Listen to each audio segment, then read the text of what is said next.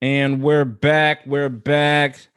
The Black Psychologist Podcast. Welcome, everybody. Appreciate everyone being here. I am one half of your humble and gracious host and clinician here for your listening pleasures, Dr. Kyle Osborne. He is I and I am him. And of course, never here by myself. I'm here with the one and only, the leader of this revolution. He's liberated forever, domesticated never. None other than Dr. Jason Coleman. How are you, good brother? I'm good, man. I'm good. Can't complain, man. We got a couple of weeks of summer left, bro. I'm just trying to enjoy that. Other than that, I got nothing else to say. Just want to thank everybody for listening. We appreciate all the support. It's amazing every week. We're going to keep the content coming. Absolutely. Episode 25, man. We a quarter piece in. So I'm going to highlight what you said. Thank everybody for watching, for listening, for commenting, for subscribing. Continue to send your comments, your support our way. The Black Psychologist Podcast at gmail.com. We appreciate everybody and their support. So continue to send it through because Dr. J and I love to interact. We love to get the feedback from everybody. So this is what we're here for. And you guys have any questions, any support or things you want to throw our way, we're with it. All right, ready to get this thing rolling?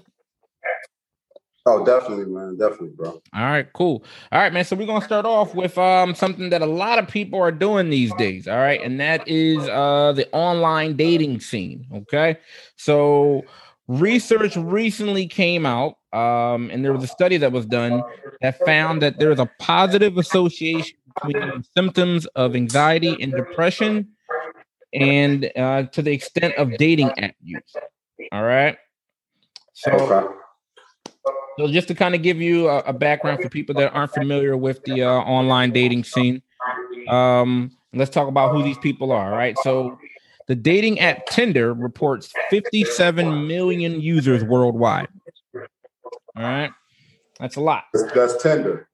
Yeah, that's just Tinder. So that's just Tinder. So we're not even talking about some of the other ones that we talked about. OkCupid, I think our last episode, and some of the other different dating apps. All right. So that's just 57 million users worldwide, along with Tinder. All right.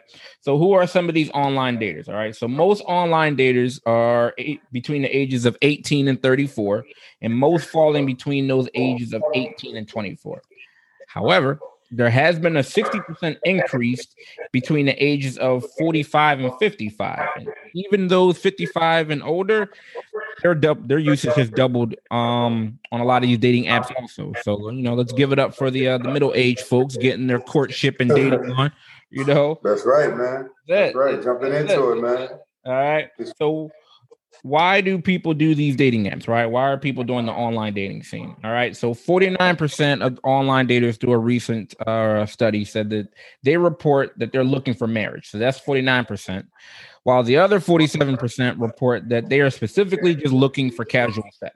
All right. So it's kind of like a half and half thing. Some folks are there just to get things done. The other half are there to actually looking for a meaningful relationship. So, so some of the mental health aspect things that came out were reported were that people who are using dating apps are more likely to be stressed, anxious, or depressed. And those that do use dating apps face 3 times the amount of stress in comparison to non-users. In addition to that, participants also noted that they use dating apps in the pursuit of validation of self-worth. Okay. All right. And also it's associated with poor body image and the use of unhealthy methods of weight loss. So that's the mental health aspect of it. Jay, as you were reading through this article, what were some of your thoughts? All right. So like you just talked about a whole lot of different, we could go a whole bunch of different ways, right? All right. So I'm going to just start with one part. You were just talking about how it was, I guess, associated with more distressed people, anxious people that are more vulnerable, I guess, to symptoms of depression, things like that, right? Increased symptoms. So that makes sense to me, right? When you're talking about, especially because they talked about that's associated with like increased use. So, the longer you're on it, probably the more dating apps you're on, the more vulnerable you are to this, right? And what that got me thinking about is, like, again, you can't say that they're not serving their purpose and they're not useful, right? Because again, we said 50% of people, are there to hook up. 50% of people are there to get married. And in the article, they said 30% of people that got married are reporting that they met on dating apps, right? Mm-hmm. So I would say if we just talking like just at those numbers, that's a pretty good rate in terms of like people that are going from dating app to actually going to the altar. So it is happening for some people, right?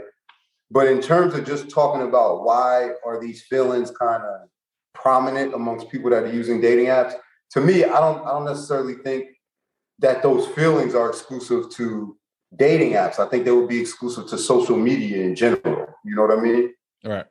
And the reason why I say that is because there's a lot of things that are common to both social media and dating apps, right? That weren't common before. So even if we look at something like taking a picture, right? And I'm kind of bleeding. I'm looking at bear with me. I'm looking at both of them kind of in one at now. Before we used to like post a picture, look at a picture, Polaroid, put it in our album, whatever. It brings you some sense of relief when you see a nice picture of yourself or somebody else. Now, what's the difference? Whether it be dating app or whether it be Tinder or what are one of these other dating apps that's a little bit more interactive, or like Facebook or something. We post a picture and then what? We wait for social approval, outside approval, right? Some people to make us feel good. By how? Mm-hmm. By what? Comments, by likes, right? All these different things, right? So again, what is that? How is that connected? Because it's gonna make you more likely to keep checking that app, keep checking the picture. How many people are looking? I'm not as happy, even if I look good in the picture. I'm not as happy because nobody is checking it out, right? How does this translate? I got a dating profile up, right? On, I don't know, Hinge, right? Nobody's checking it out. How do you think that makes me feel, right? Now, this isn't true, but I'm just saying. You understand what I'm saying? No, you bring up a good point. Okay. Right. So that's why I think it's really social media in general. You know what I mean? But you look, and again, online dating is effective, right? Because you have 50% of people who are identifying going there, looking for marriage. And then overall, you have 30% of people who are married talking about they met online. So I think that's a good point too, right? The pandemic has normalized online dating almost to the point of quote unquote regular dating, right? So it's a lot to talk about in this article, but this joint, I thought it was real interesting, man. What did you think when you was first, reading through it? So I didn't think it was enlightening, right? First and foremost, just because of there were some intangibles or some aspects that I didn't initially think about. And even you alluded to some of those things as far as like taking the pictures or keeping up with your profile, because that's a lot of maintenance, right? Like before, Right. When you go on a dating scene, like in person, you're making sure that you're presenting yourself correctly, right? You're presenting the best version of yourself as you go out. You make sure you're looking nice and things of that nature.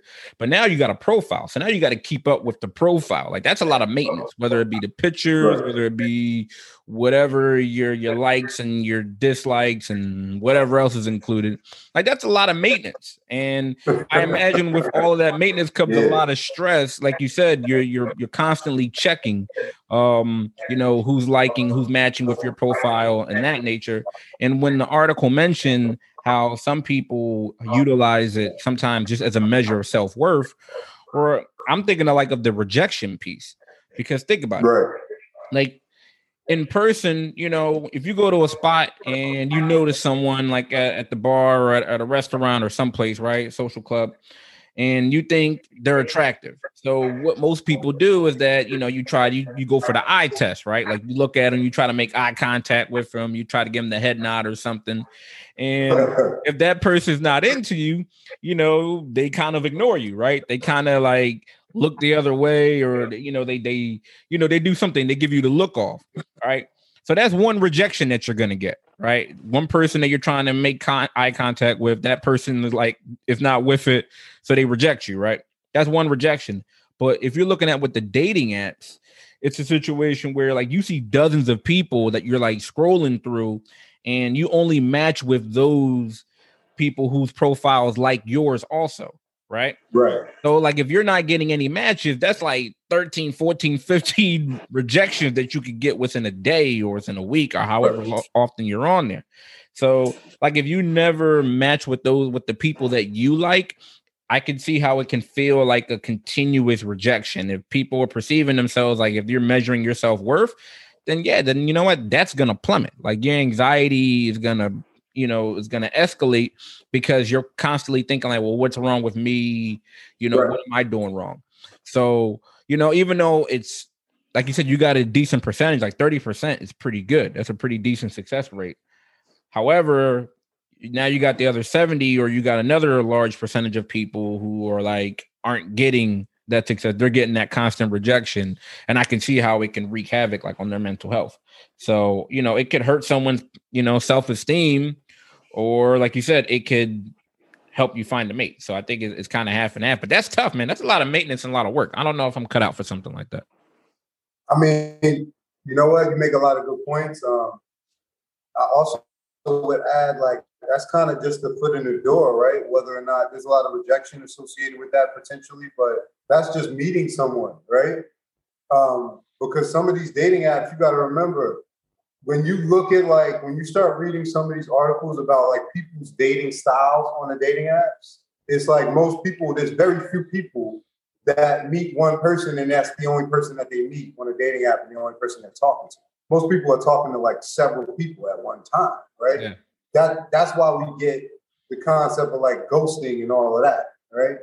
So now, okay, you meet somebody that you like, all right?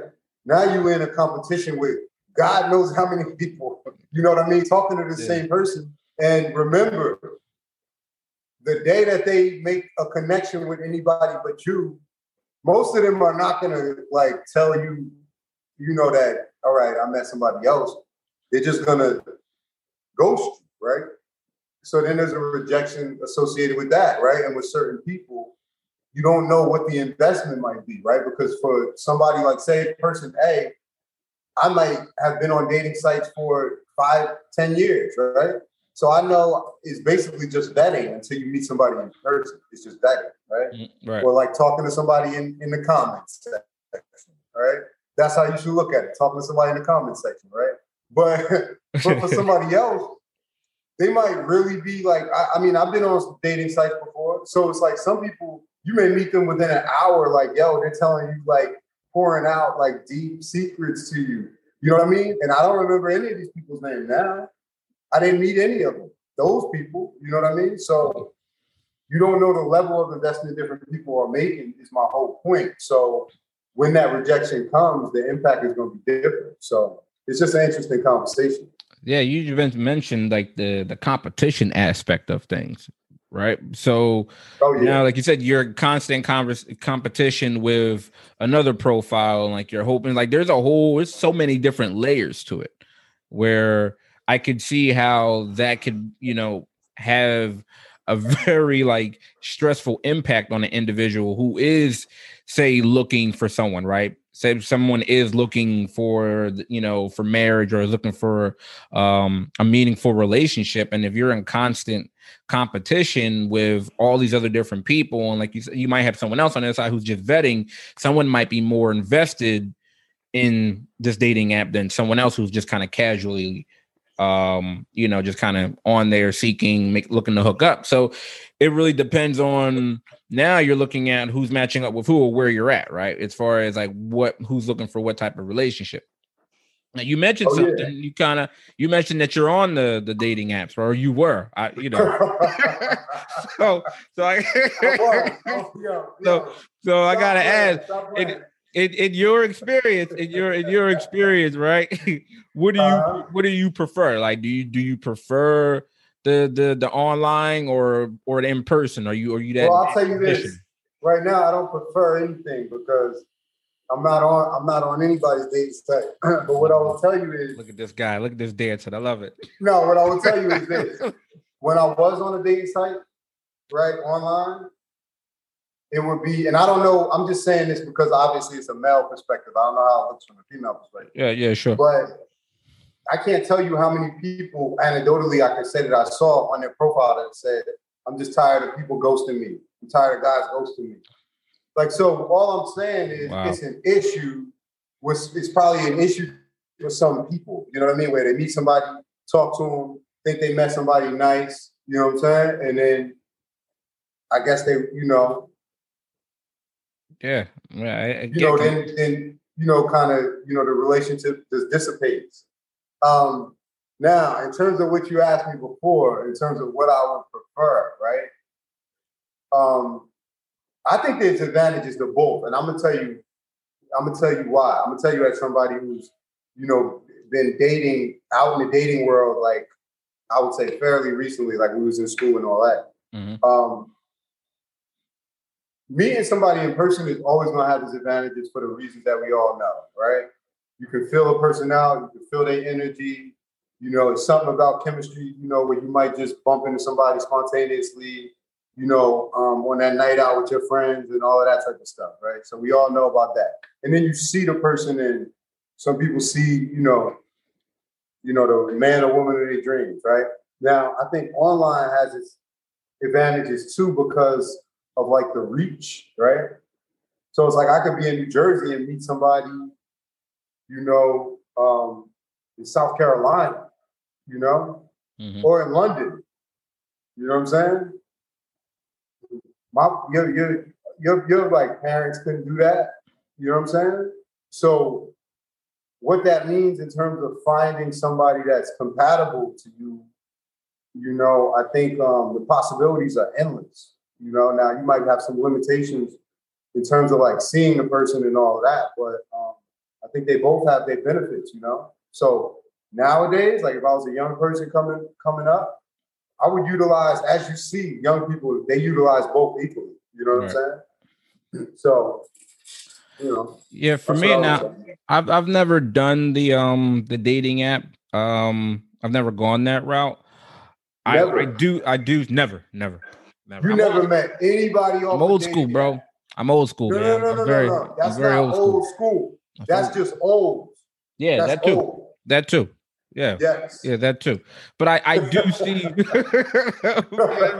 I'm very traditional. Okay. Very traditional, conservative guy. I gotta look you in the eye. But you never had a dating app on your phone. Nah. I'm gonna tell you why. It's fear. It's fear-based. Okay. I was always fearful that whoever was on the other end, because you're presenting the best version of yourself. You can drum up yourself to be whatever you want to be.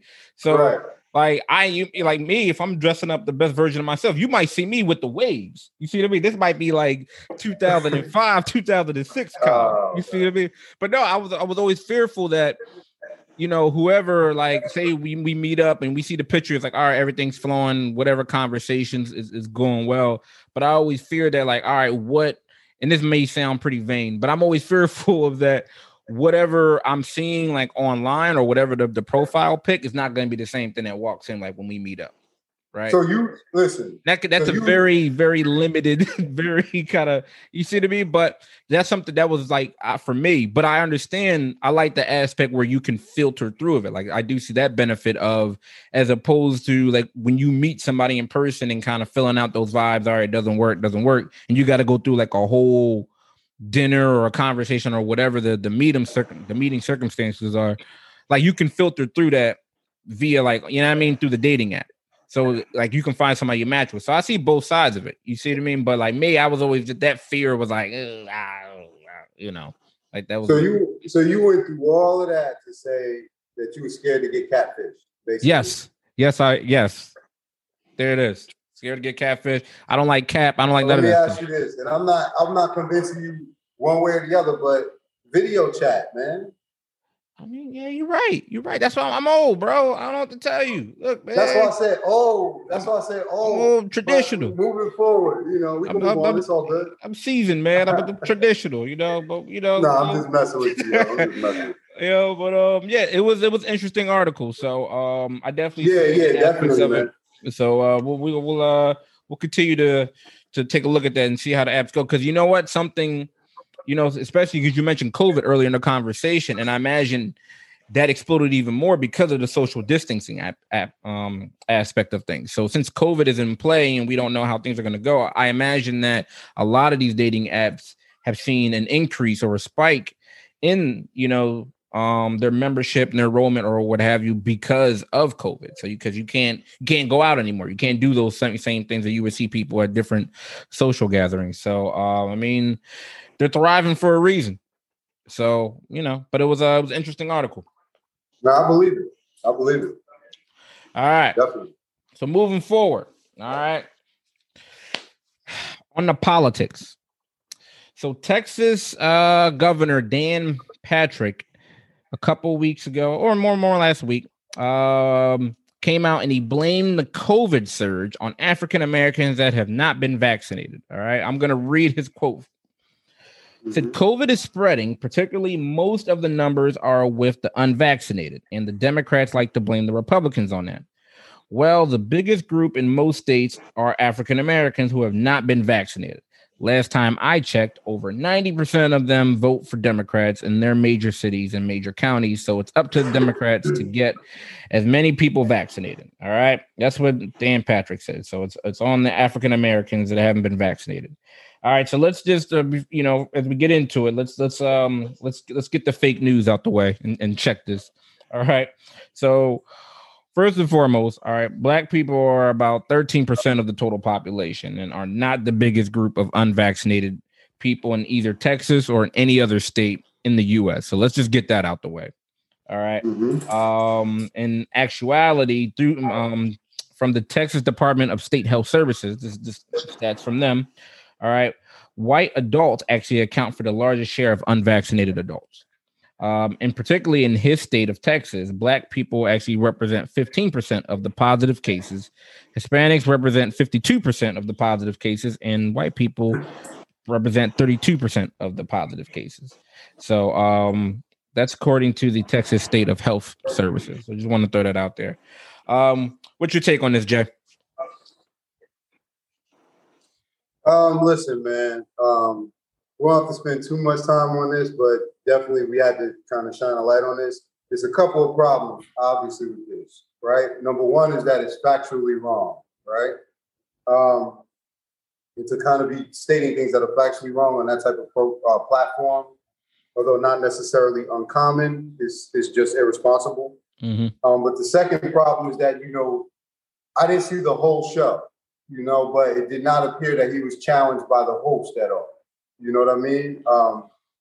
So if it's factually wrong, he's not challenged by the host. It leads me to like a couple of conclusions. It's either like neither one of them has the facts and they're both just ignorant, which could be possible, that they're both just ignorant. So maybe we should excuse them for just being ignorant, or they don't mind race baiting to score political points, right, with their audience. It's one or the other. They got to hold one or the other, right? I think I know which one it is, but everybody can make their own decision. But obviously, it's shameful when you look at the actual numbers. They were kind of interviewing some scientists from like a local university, and they were saying when you look at the numbers, there's zero room for misinterpretation. Right. So obviously this is like a blatant attempt to, blame, the negative aspects of a pandemic on a group of people, right? Vulnerable people. And I take this personally, and it's a problem because in my personal life, when we're talking to people who are on, the fence about the vaccine and different things like that, they point at BS like this. And they say this is why we don't trust healthcare and people in leadership positions, right? Because we have somebody who has that type of title, who will stand up on that type of platform and just blatantly tell lies, right? So when you have that, don't think it doesn't directly contribute to the quote unquote anti-vaxxers that we have, or people who are unsure legitimate science in our own, or in our own, places of business, you know what I mean? Or in our own circles. So it's irresponsible, Yeah, I mean the statements, like, and you mentioned it, they're pretty much just offensive, they're racist and just flat out inaccurate. Disappointing, but not surprising, honestly. That he would rather, like you said, he would rather scapegoat black people than do the right thing as far as like working with local government to help, control the spread of COVID-19. So that he'd rather do that, like you said, kind of doing the race baiting than actually, it appears, do some work. But again, it's not surprising because Dan Patrick has a history of saying things like this, like just right. Earlier in the month, he blamed undocumented immigrants for the rise in cases. So, I guess he's moved on from, the undocumented immigrants causing the spread or causing the rise to now it's African Americans. And I remember this was the same guy who, last year, and I think it was like April or May. This is when the virus had really started ramping up.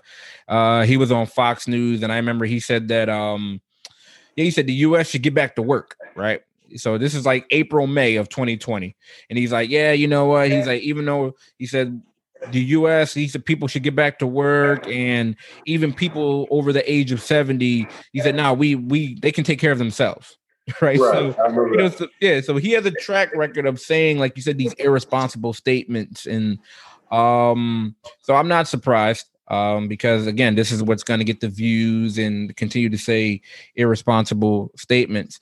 The thing that I'm concerned about, because you mentioned one aspect of it, of people, this was what contributes to the anti-vaxxers and them not trusting the government and not getting vaccinated. I'm concerned about the other extreme aspect of things, in that, this is going to give fuel to somebody to go out there and do something like outrageous and dangerous, right? Because we've seen a lot of radical behavior. So you can, I hope this doesn't happen, but when you have misinformation like this getting spread out into these different huge news outlets, I'm concerned that, you're going to have someone who's going to think that, oh, well, the community's got infected and it's due to black people. So I'm going to go out and I'm going to do something, based off of misinformation, and do something really dangerous and really harmful to someone, because we've seen individuals that are ill-informed act out and do radical, violent behavior. So this is why that's the aspect that I'm concerned about when people start to take on this false information. And this shouldn't be ignored, because this continues to happen. This impacts people. People go out and make these terrible decisions, and this is how folks get hurt. So that's the aspect of it that I'm concerned about when people make these irresponsible statements. Well, I mean, I agree with what you're saying. I also think, like, one thing people will try to do in these instances is like say, well, this is just one instance, right? This is just Lieutenant Governor Dan Patrick. Nobody else in position of power is doing this, right?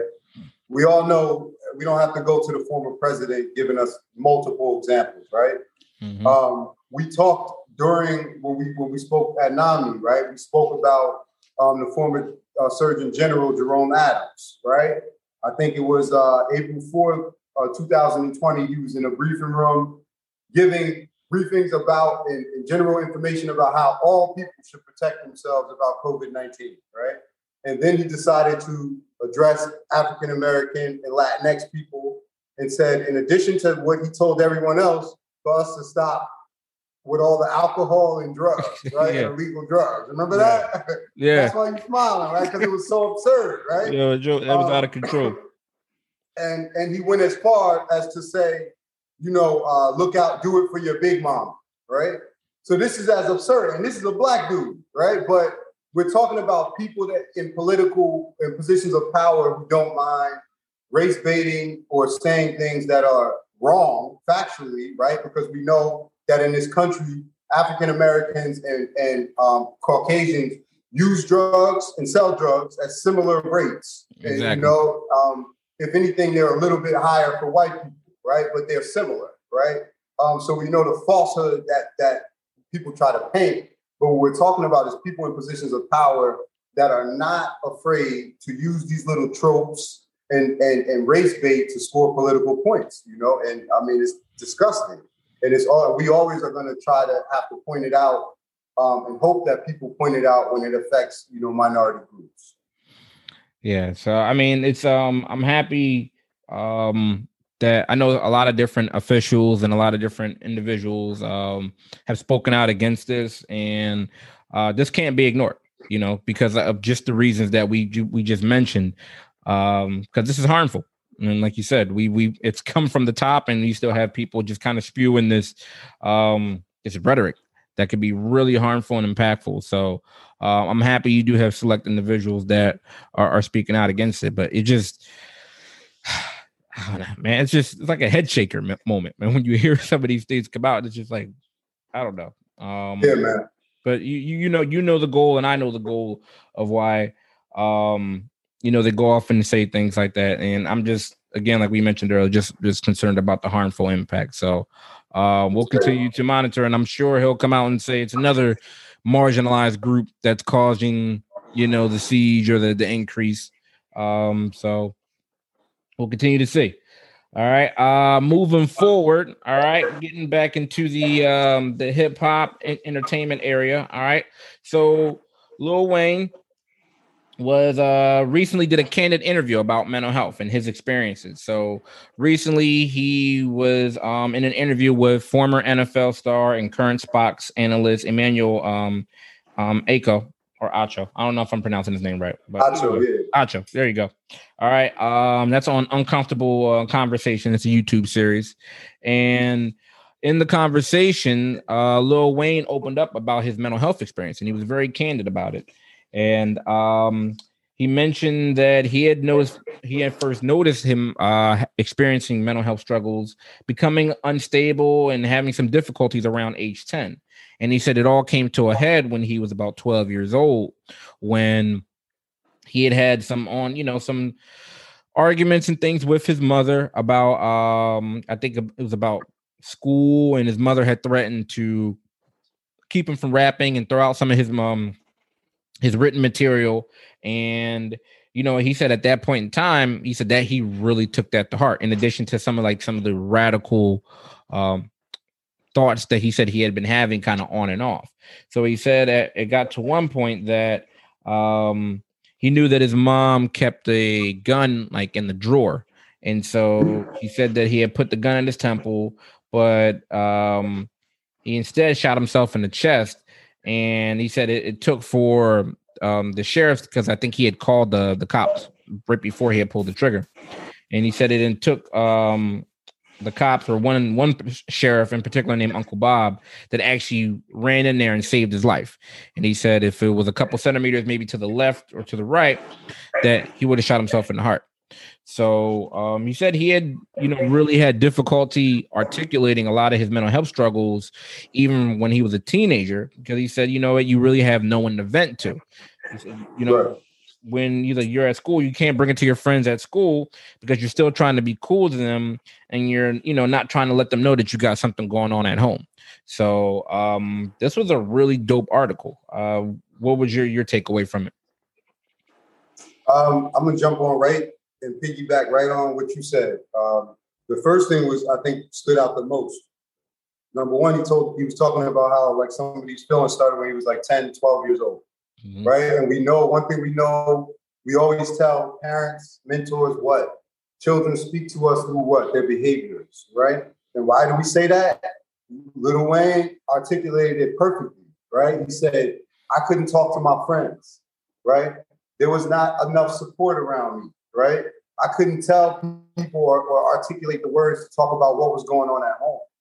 This is why we pay attention to children's background, right? This is why people think teachers and mentors and coaches are nosy when we're asking, did you eat breakfast? Or how do you get disciplined? Or did your mother ask you, did you have a good day, right? Because these are the things that give you red flags about what is going on at home, right? Mm-hmm. And so that's why I think it's important that we all check in on our kids. You know, I'm not going to just blatantly say talk to your kids, because when I mean check in, it could be a mentor. It doesn't even necessarily have to be you if you don't have that relationship, right? But providing them with support and resources, and then at the end of the day, coping skills, right? And trying to directly engage them. So that was the first part, you know, just paying attention to their behavior, how they're speaking to us. The second thing is just looking back through the music, right? He said in the article that he talked about how for years he said that it was an accident, right? And going back through the music, like In the Block is Hot, like on that first album and all through the Hot Boys albums, a lot of his work, he talked about it like it was an accident, right? He always used to kind of like insinuate that it was I don't want to say insinuate it was a little more, so let me not say that. Plus, you know how complicated Lil Wayne raps be sometimes. So, right. But what I'm saying is, even for somebody like him, right, all that money, all of that, there was still the stigma and the shame and the guilt associated with him shooting himself and not succeeding at it, right? Do you remember the verse he did on that song "Sad"? That on what's Beyonce's sister's name?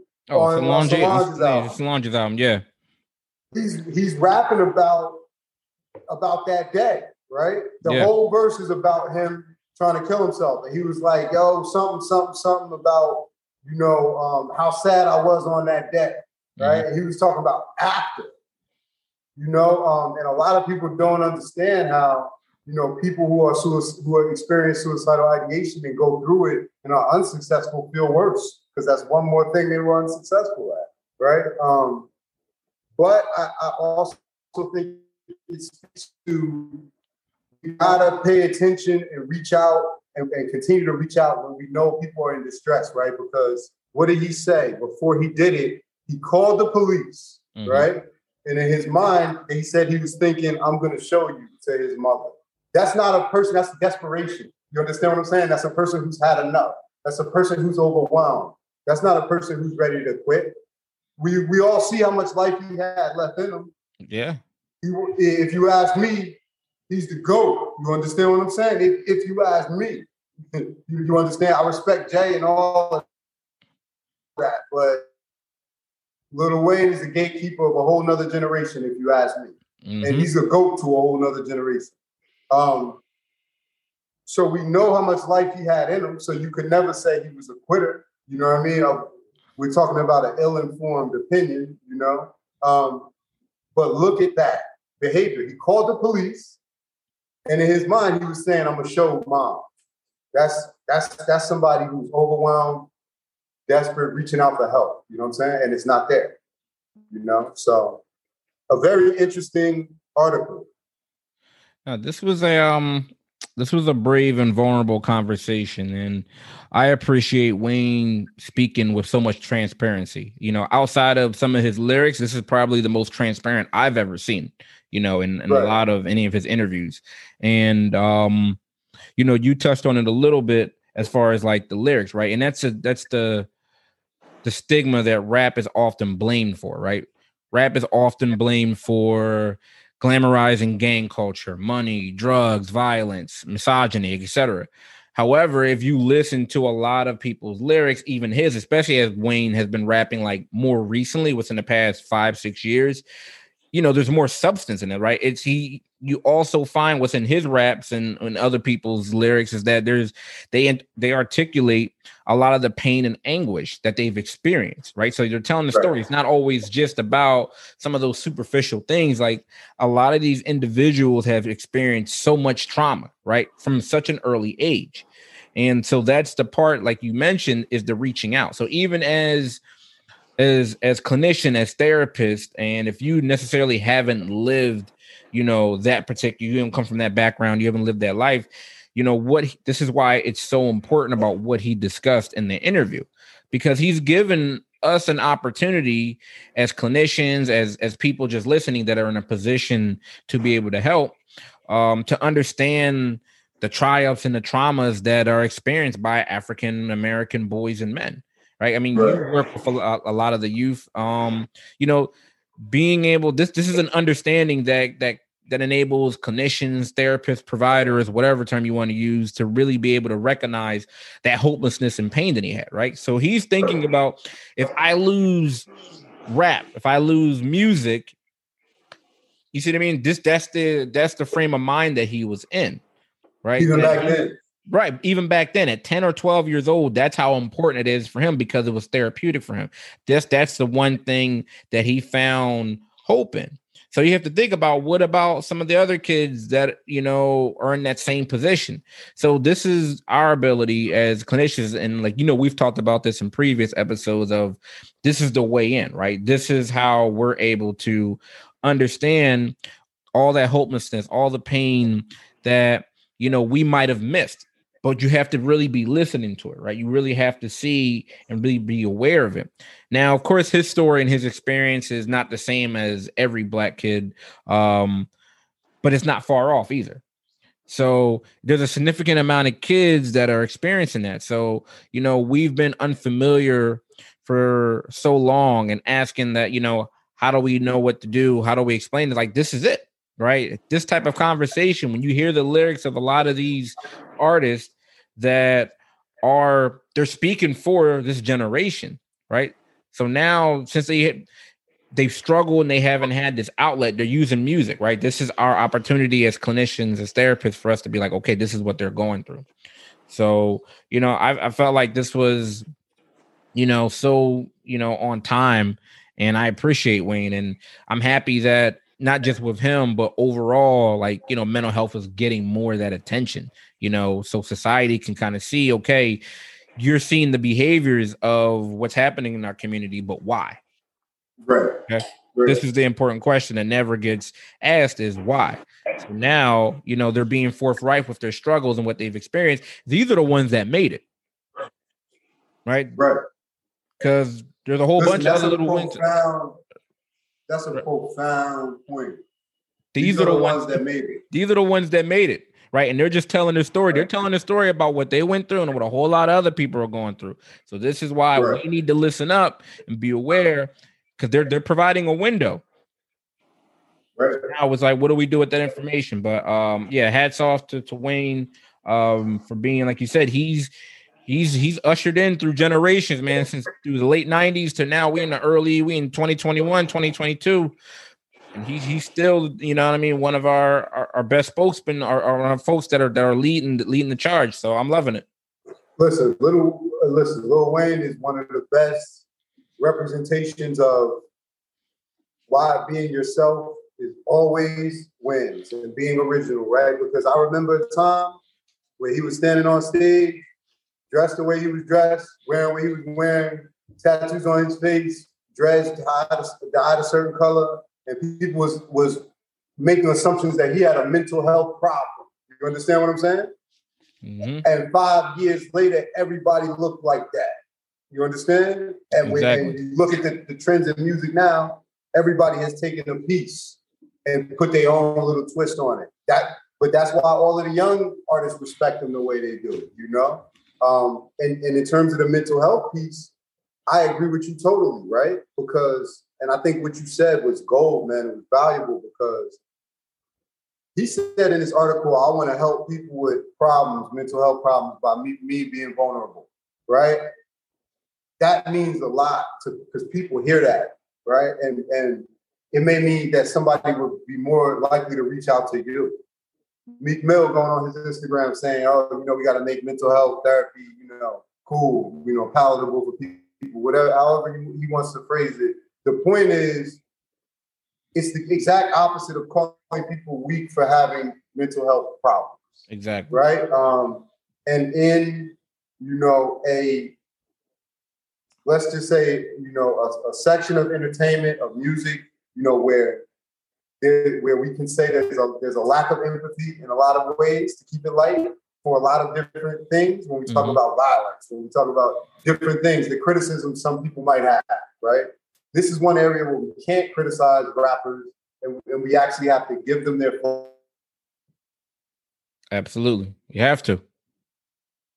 They have been at the forefront of into adolescents, teenagers, and I firsthand because it makes its way to the session. So, I'm personally thankful to all of them.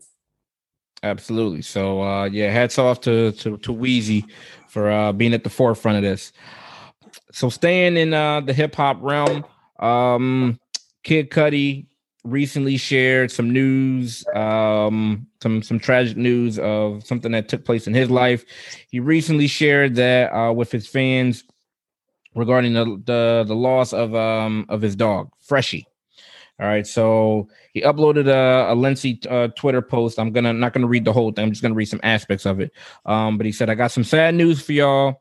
Freshie's gone. He left us a few days ago, peacefully at home, surrounded by his family. I held his hand and whispered in his ear to let him know that I was there when he slipped away. I told him he was my special boy, my best friend, and that he was perfect, and that I loved him, and I'll miss him so much."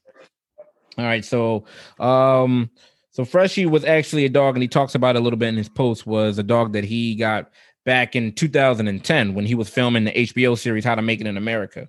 And so for those that aren't familiar with his role on that show, he was like the weed guy and the dog walker guy. Now, even though the series was on for I think it was only on for a couple seasons, but it was actually a pretty good show. I remember it. Yeah, it was. It was a good show, man. It was a good joint. So yeah, he said himself he was really nervous around dogs, and he said that while on the set while on filming, he said him and Freshie, they hit it off and they became great companions. And so he said he's been with him for 11 years. He's been with him along his roller coaster of his life, and he said Freshie was with him through it all day. He said he really did. And he came up and he licked me if I was crying. He loved to lay in bed with me. He was always by my side and close by. He was my guardian angel. He said nights when I wanted to cut myself, I'd see Freshie and I couldn't do it. He would stare at me when I would have a knife to my stomach, eyes glaring at me, telling me to put the knife down. My life will be more empty with him gone. And to anyone who has lost a pet, I feel your pain. So this was This was a tough one to read. Honestly, if anyone has a pet, I'm sure they can imagine you've ever lost a pet or you have a pet. This was a tough message in my heart and prayers. Go out to Kid Cudi, for his loss, because pets are part of the family. So Jay, as you read this, because this came in like really right before we went on, and I'm happy you brought this to our attention. So. Jay, what were your thoughts about this? I actually, and I talked to you about this like briefly. Like I actually stumbled upon it by accident because when I first read it, I was like, well, why are they writing an article about Kid Cudi's dog dying? No disrespect. We live in America. This is this is a dog loving, country. People love their animals. Like we joke about it, But then I kind of started seeing, okay, trauma, self-harm, then the seriousness, the heaviness of the topic, right? First, it kind of brought me back to working in behavioral hospitals in Philadelphia. And, used to be like, well, why are they always bringing in these rabbits or dogs, or cats or whatever animals they're bringing, service animals. But the patients, you would have patients who were, I'm not going to say they were catatonic, but you have patients that were like much less responsive than other ones, right? And much less interactive, energetic, all of those things, right? Yeah, isolation, right? Right. And you would see the differences sometimes when you would bring those animals into the room, right? I remember one time they brought a rabbit. And what a lot of people, I think, don't understand about trauma, especially when it's developmental, or especially when it goes on along a long period of time. Sometimes it's easier to connect with an animal than it is to connect with a human being, right? So when you can kind of fix your mind around that and understand that, then you can kind of understand how somebody, especially when somebody has a history of self-harm, can really look at a dog as a companion, right? And have a lot of trust in that dog, because a lot of people, especially with self-harm, the times they're going to struggle is not during the day when they're with you. They're with you. You know what I mean? is when they go home and they're isolated and they're a victim of their own intrusive thoughts, right? And rumination. He's telling that the dog brought him enough comfort where he wouldn't cut himself, then that's a serious social support that you gotta consider and value. You know what I mean? So that's where I kind of went with it, man. Just wow, like that was heavy, man. He's talking about his nights where he had a knife to his stomach and he didn't do it, right?